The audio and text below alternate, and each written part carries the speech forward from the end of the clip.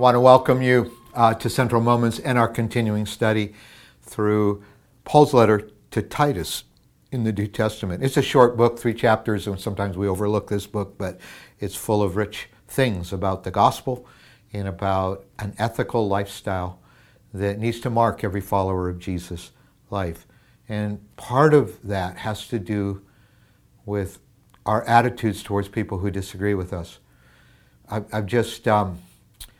people give me a lot of books. It just happens that in the last 3 weeks, 2 of the books people have given me have been addressing the issue of disunity in the church, given the social rifts and the political polarization that is taking place in our culture and how it's seeping into the church. COVID and the politicization of COVID has only accelerated this.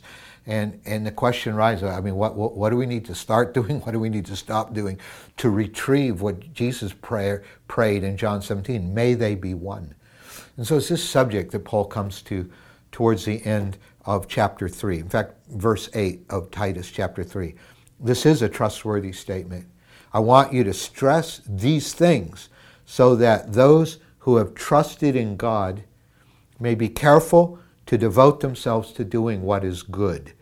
These things are excellent and profitable for everybody.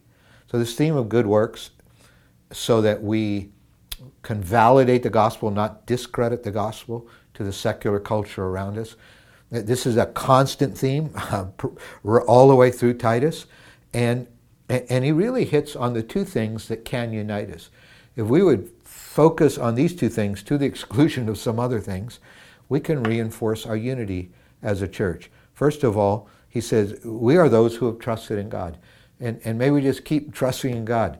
You may feel like you hate the other political party, but what if you set your affections on Jesus and just trusting him? You may have your political opinions, that's fine, but never let them rise to a level of passion. Your passion and your confidence. We don't trust political parties either. We want to be involved in the process maybe, but we want to vote for sure. But your confidence and your passion and your trust is in God. So he said, I want to stress these things so that we who have trusted in God, that unites us.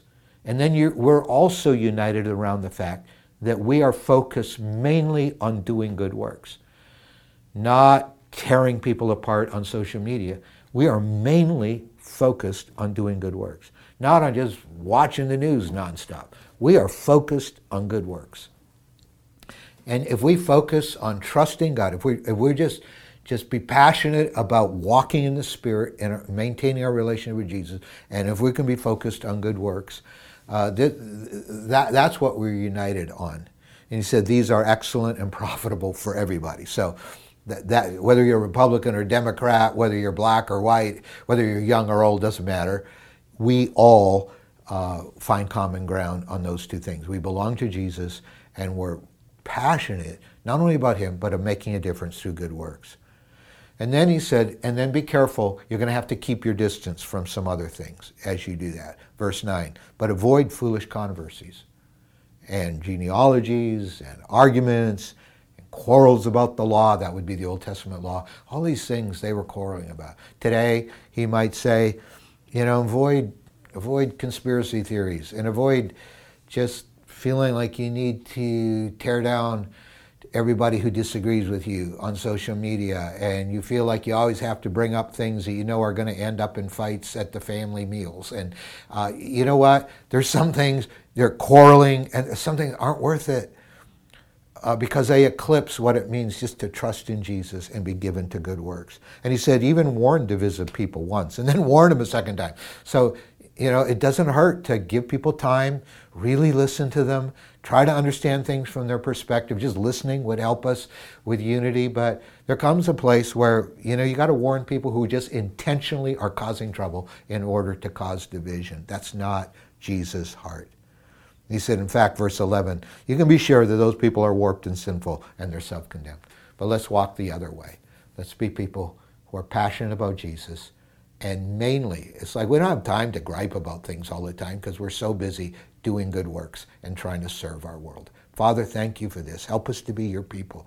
Forgive us our sinful attitudes and our preoccupations, and help us to trust you and do good works. In Jesus' name, amen.